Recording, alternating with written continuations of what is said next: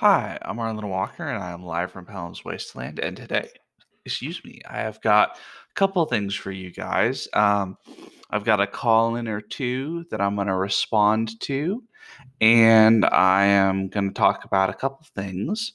I'm going to ramble a bit, probably, but I listened to an episode of my buddy Jason Connerly's podcast, Nerds RPG Variety Cast, and he had some interesting things to say that I wanted to sort of respond to.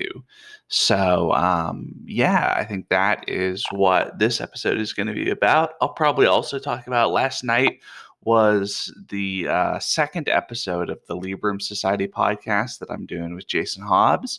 So I'll probably talk a little bit about that. And yeah, I'm just gonna talk about some stuff and get into it. So stay tuned.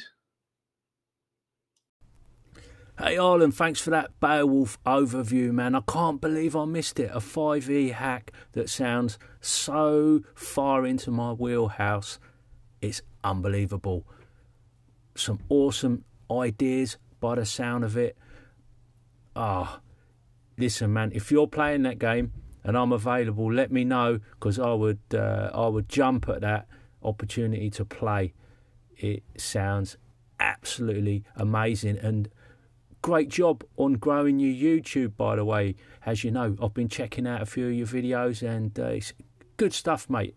I particularly enjoy these overviews you do, so keep them coming. Take care, I'll catch you later.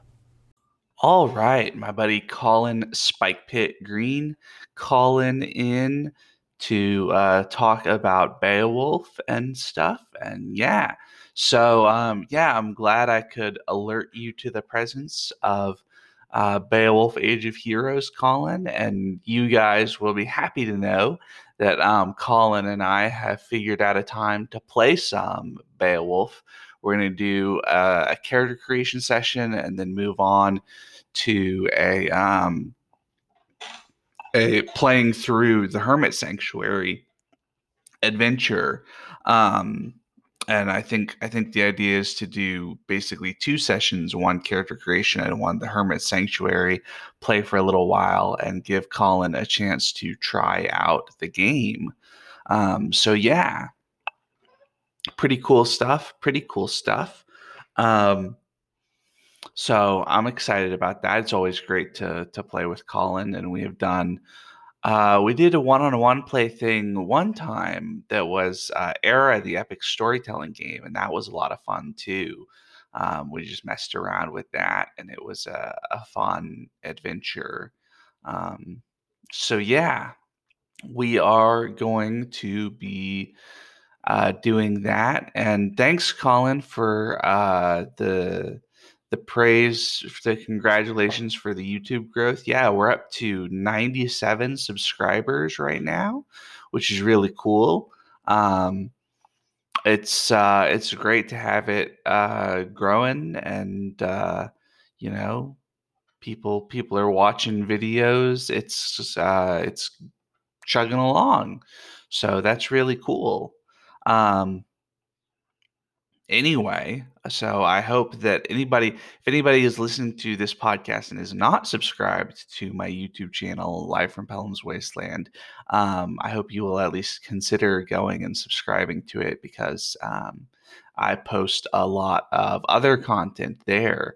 A lot of especially solo play stuff is what I've been doing recently. And yeah, it's pretty cool stuff. You can join a vibrant community online that is full of a lot of cool people. So, anyway, that is that. Thanks for calling in, Colin. It's always great to hear from you, bud. And we'll get to play soon. So, yeah. I should also mention that Colin also has a YouTube channel called Spike Pit. which is he is putting out more and more content on there. So if you are interested in Colin's stuff, in addition to his Anchor podcast called Spike Pit, you can go to his YouTube channel and subscribe and see the stuff that he puts out on YouTube. Anyway, um, let's get into sort of the main topic of discussion, which is based on.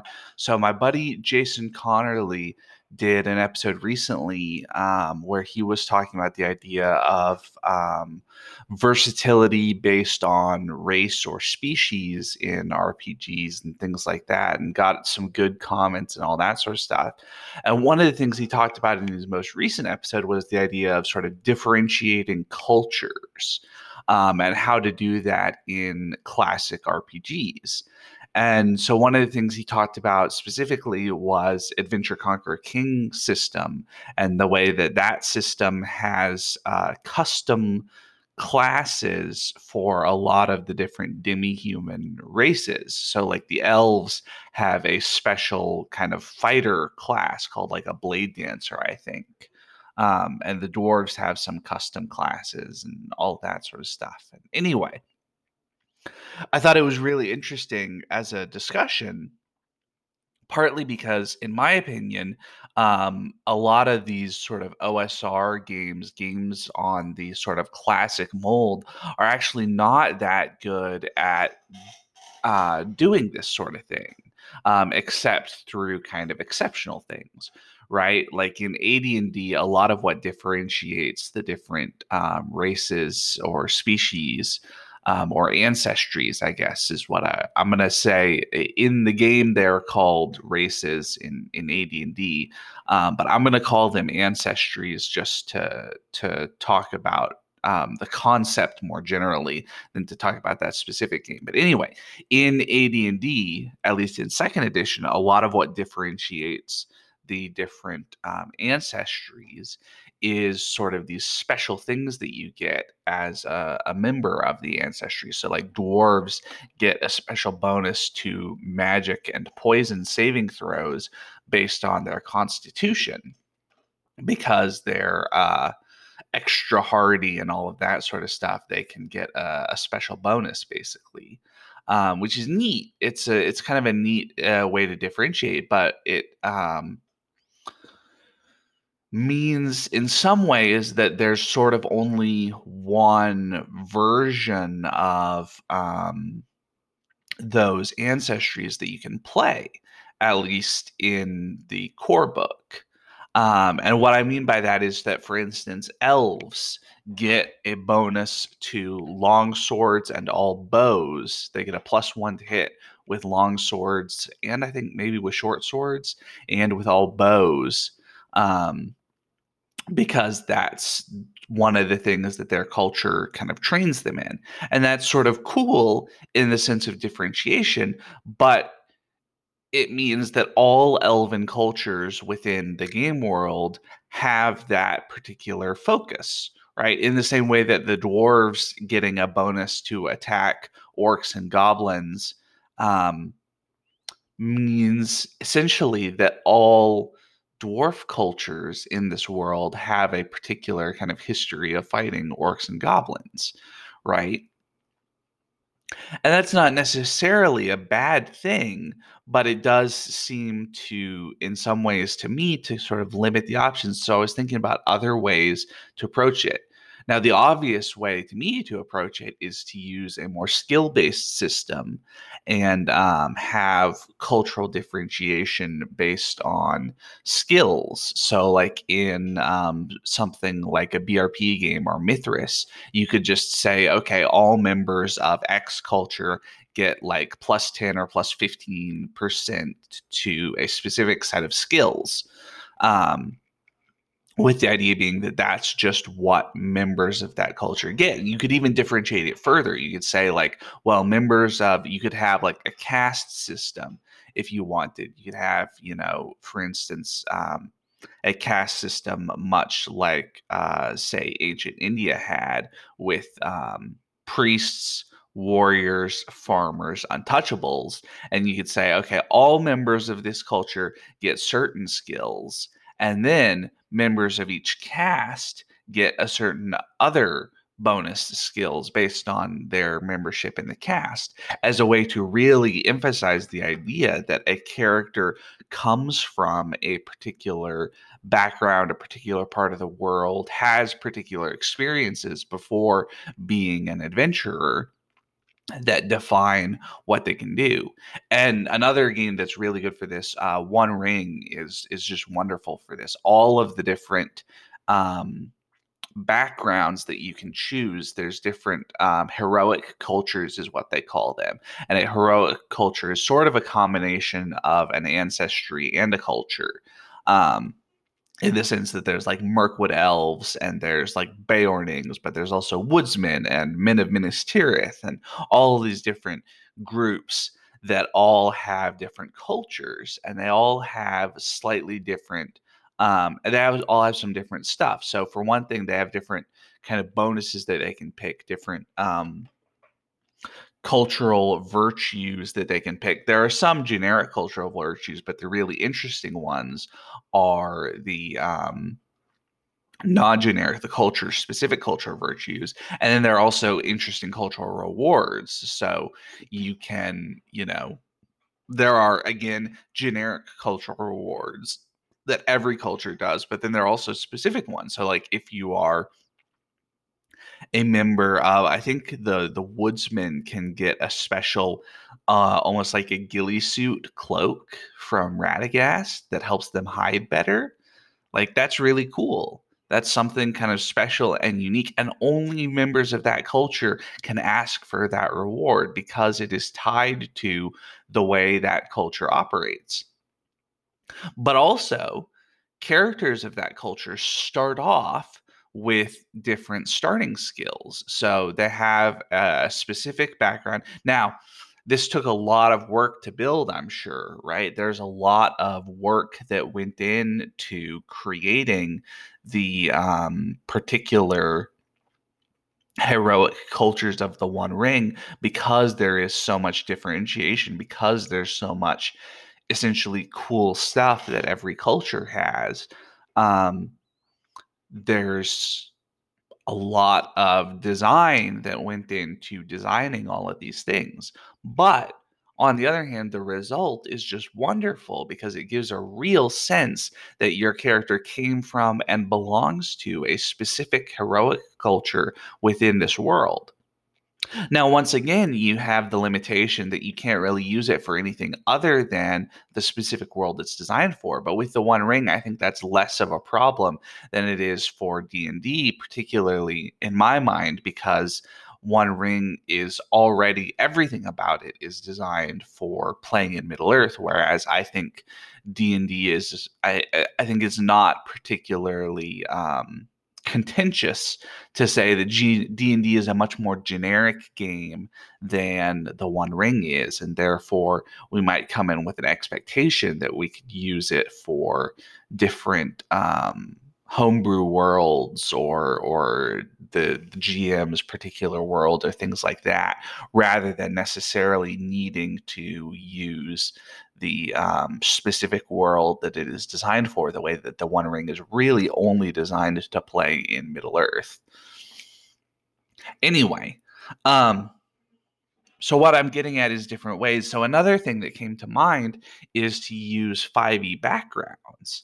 5e backgrounds, for those of you who don't know, generally give you a little bit of equipment and a couple of proficiencies and a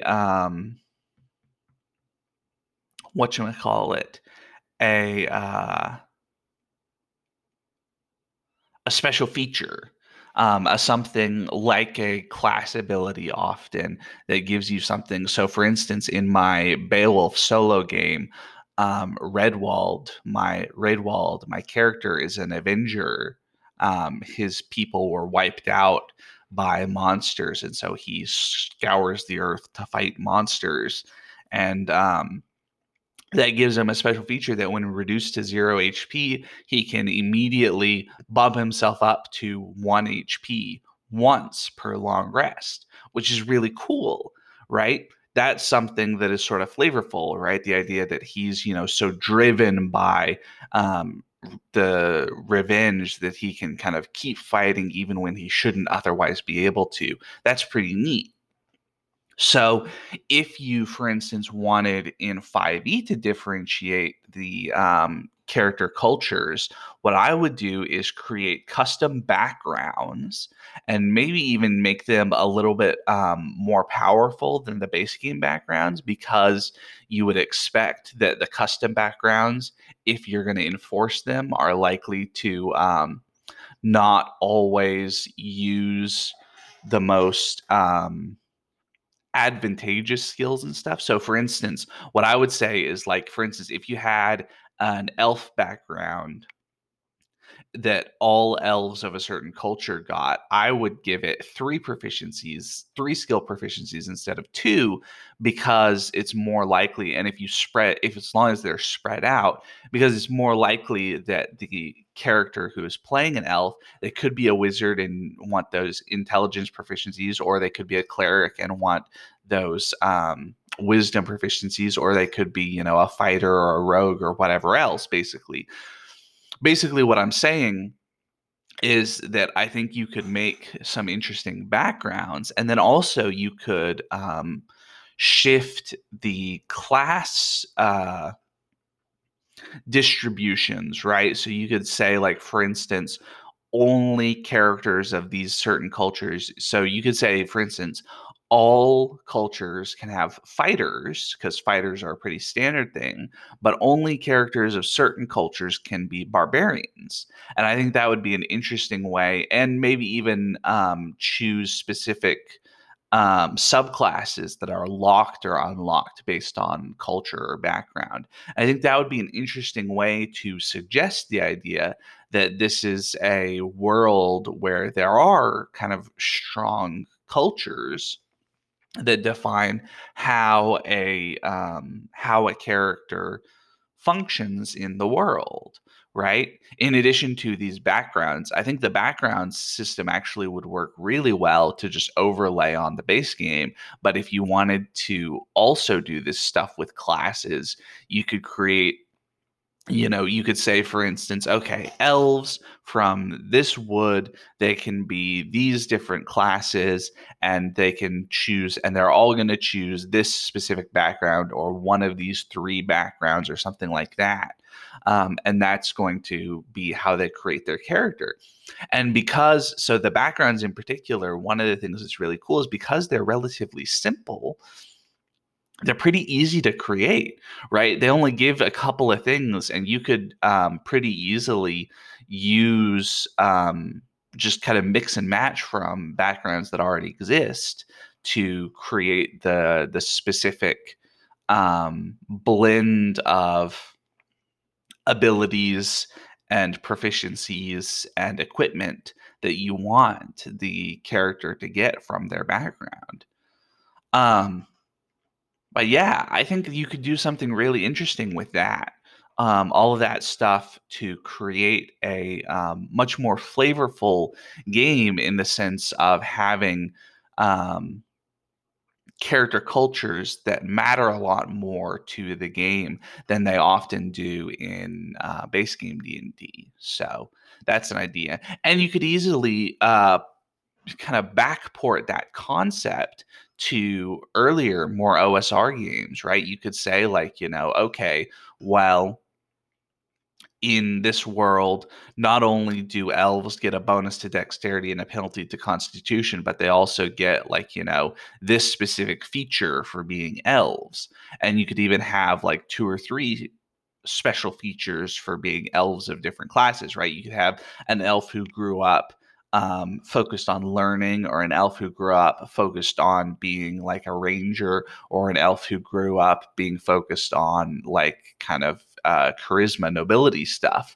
And you could say, like, okay, these are sort of three different special features that you can choose from based on the history of your character.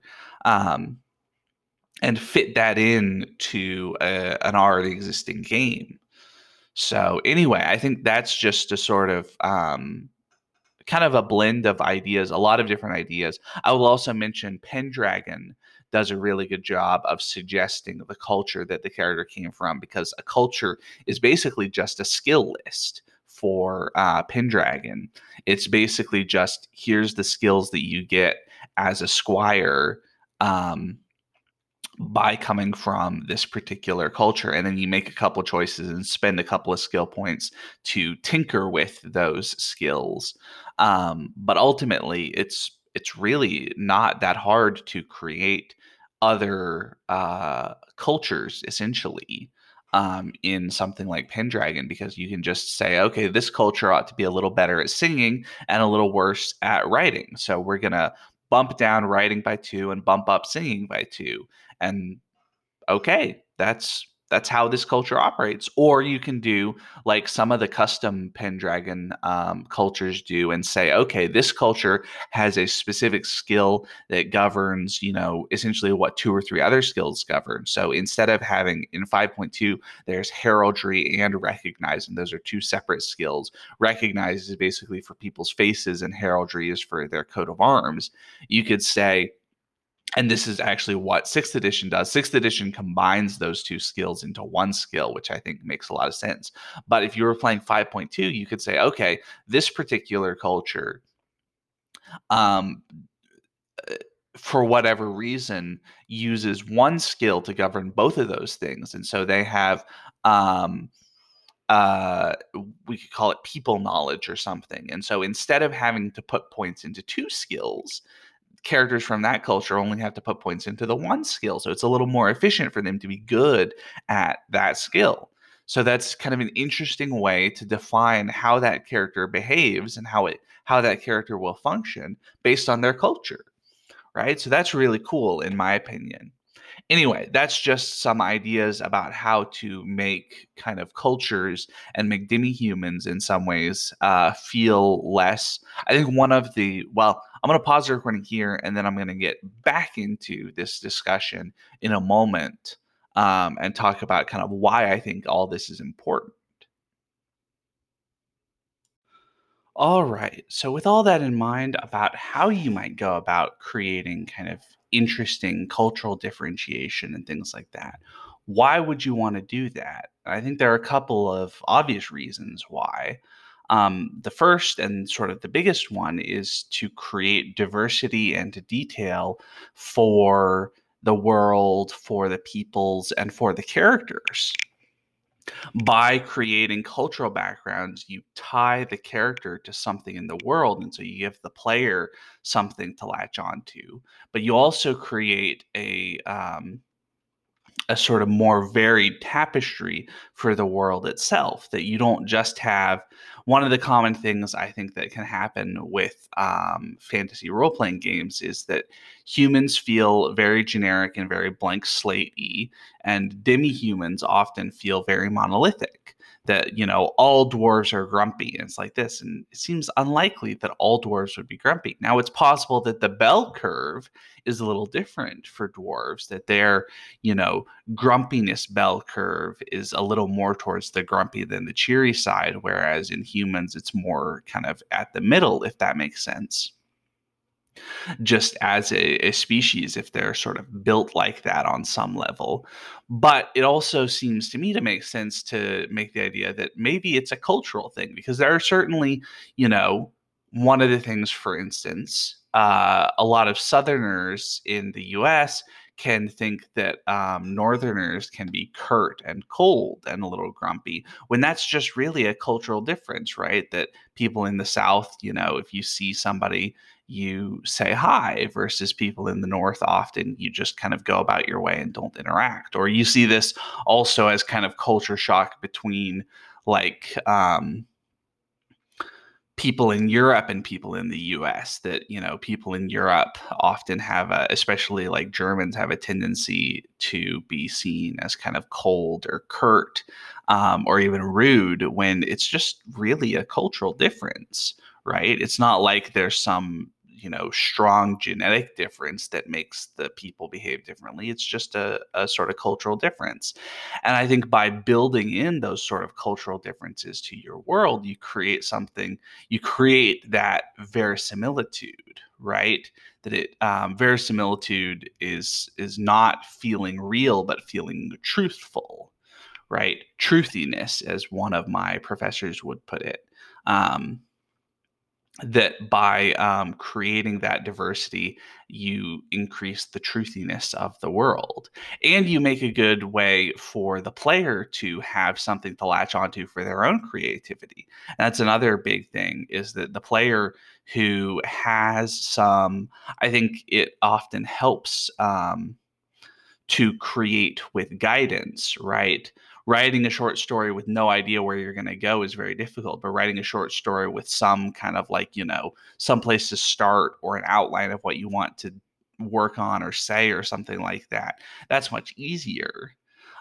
Even if you only have a little bit of guidance, that can help. And I think having those kind of cultural differentiations can provide guidance where the game doesn't necessarily provide any guidance really about that sort of thing.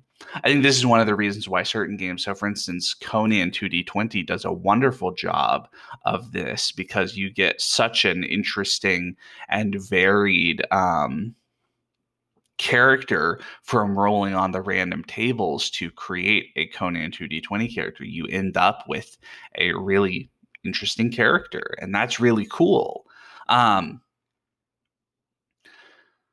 So those are some of the big reasons why you might want to. There's also some other things, like, for instance, that I think it can be a good way to introduce people to the world, to have these kind of backgrounds, to say, like, in this world, elves are not all tree loving hippies. They're a little bit different than that, and these backgrounds reflect that mechanically, and also reflect that idea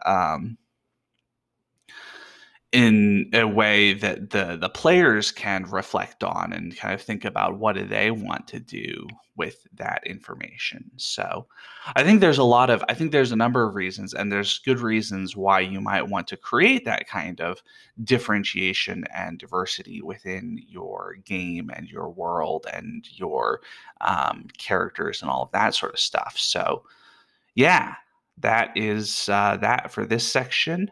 I am now going to talk a little bit about the Libram Society, because we recorded episode 2 last night, and then it'll be the outro.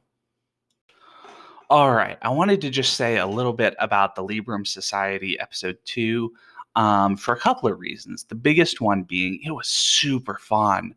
It was me and Hobbs, and we had a guest, Forrest Aguirre, who is a friend of Hobbs, is a published author, writes game modules, I think a number of them for Dungeon Crawl Classics, maybe. Anyway, really cool dude. Was wonderful to get to know him, to talk to him. So that was really fun. And talking about the HoloLand by William Morris was super fun.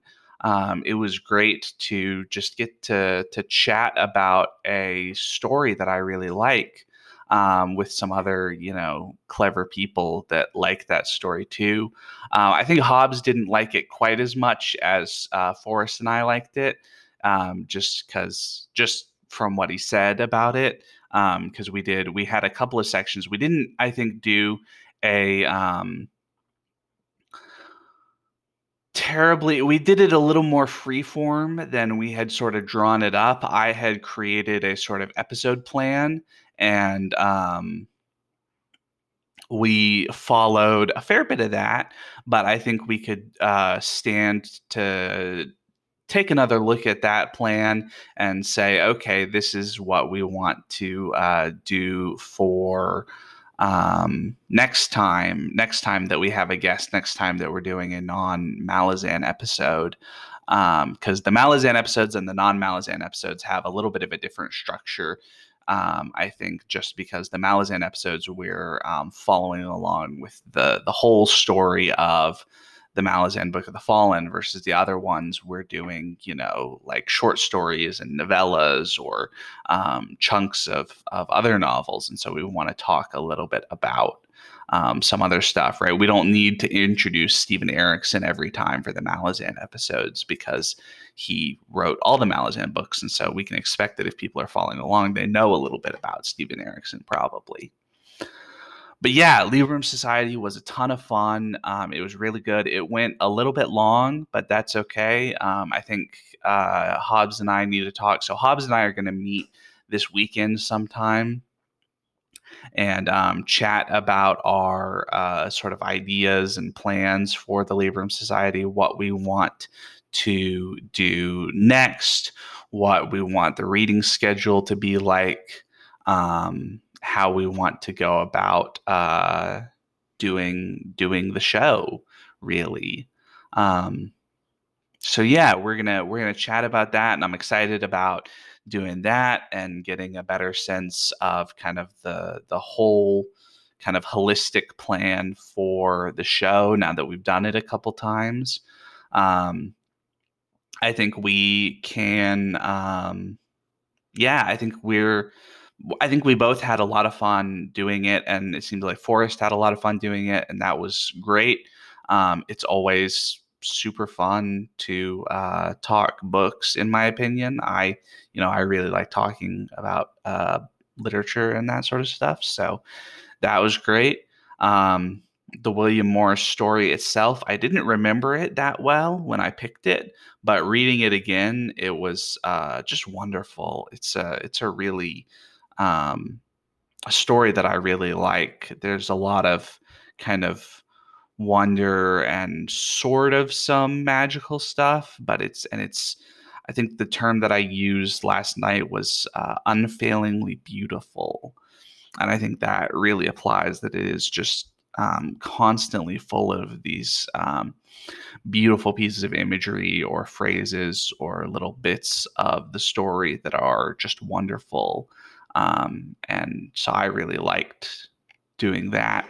Um, I'm enjoying reading Malazan also. I'm having fun going back to Malazan after having read it in high school and feeling like I have a better sense of what's going on than the first time just because of what I remember about the story. Even though I don't remember a ton about it, I do remember enough to kind of give me an edge, essentially. Um, and yeah, it's fun. It's a good story. I'm not usually one for series. Forrest sort of talked about that, and I felt the same way as he was talking that last night. That I'm really not usually one for series just because I feel like so many series are really bloated and that they get wrapped up in themselves and just aren't as good as standalone stories often because they are bloated essentially. So I don't read a whole lot of series nowadays, although I've read a couple, and when I read series, it's more like series of standalone stories, something like for instance, Carl Edward Wagner's Kane stories that I've been enjoying a lot. Those are all basically standalone stories that are using the same character, sort of like Howard's Conan stories, and I like that because I think that helps with the bloat and the difficulties of writing a really good larger series. But anyway,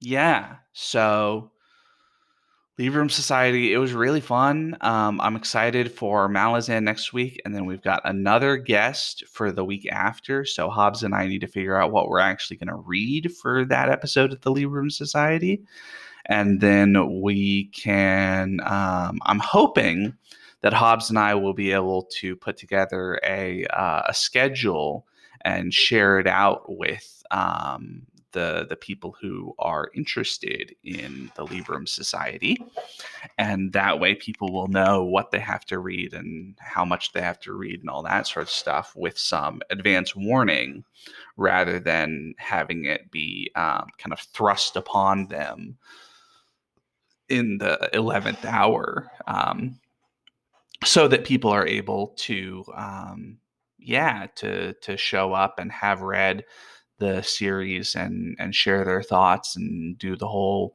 live stream thing, because that's the idea, a literary live show about particularly, especially fantasy literature, but not just fantasy literature, because there's a lot of other stuff that it's about too, in a lot of ways. um, and a lot of other stuff that gets touched on in Malazan or that we talk about. So yeah, Libram Society. It was super fun. If you have not caught, I don't know when Hobbs is going to put out the audio episodes for the podcast version, but if you have not caught um, the live stream, if you didn't get to watch it live, you should definitely be on the lookout for the